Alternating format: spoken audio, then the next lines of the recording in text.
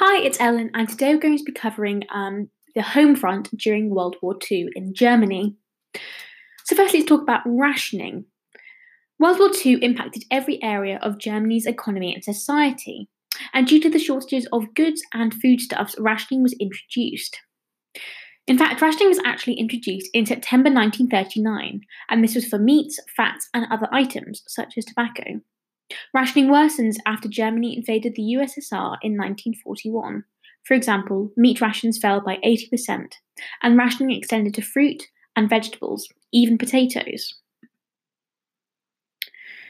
Key imports included oil, iron ore, and food. Ukraine from the USSR was a source of grain, and Poland was a source of coal. The neutral country of Sweden remained an important source of iron ore.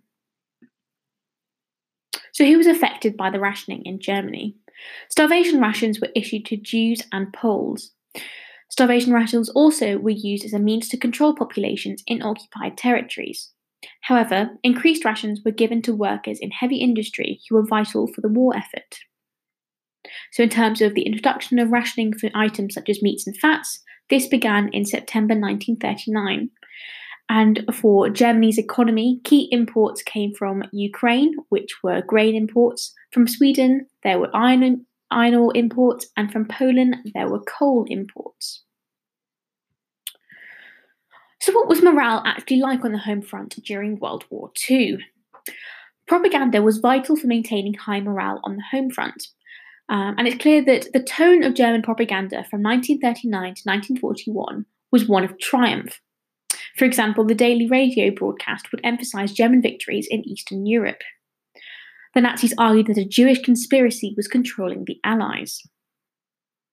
However, there's a notable shift from 1943 onwards. By 1942, Goebbels' attention turned to persuading Germans to accept the lower standards of living and reduce consumption. Following the Battle of Stalingrad in 1943, the tone began to change. Initially, Goebbels tried to downplay Germany's problems on the war front. However, by 1945, the message was to fight to the bitter end.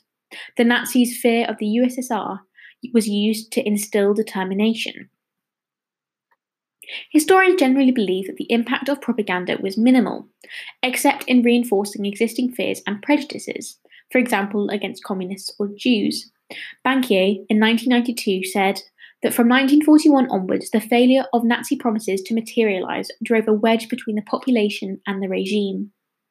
Stargart, in 2016, said that by 1943, the Nazi regime had to combat defeatism by whipping up German fears about the Jews. The Allied bombing of Germany in 1943 was used to rally a determination to survive.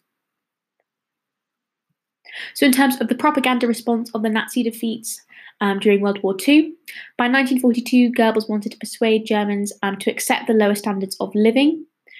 Propaganda shifted following the Battle of Stalingrad in 1943.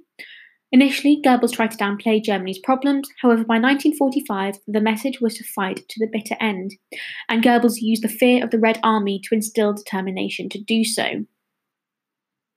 And in terms of the historical interpretation of the propaganda and its success, Stargart in 2016 says that by 1943, the Nazi regime had to combat defeatism by whipping up German fears about the Jews.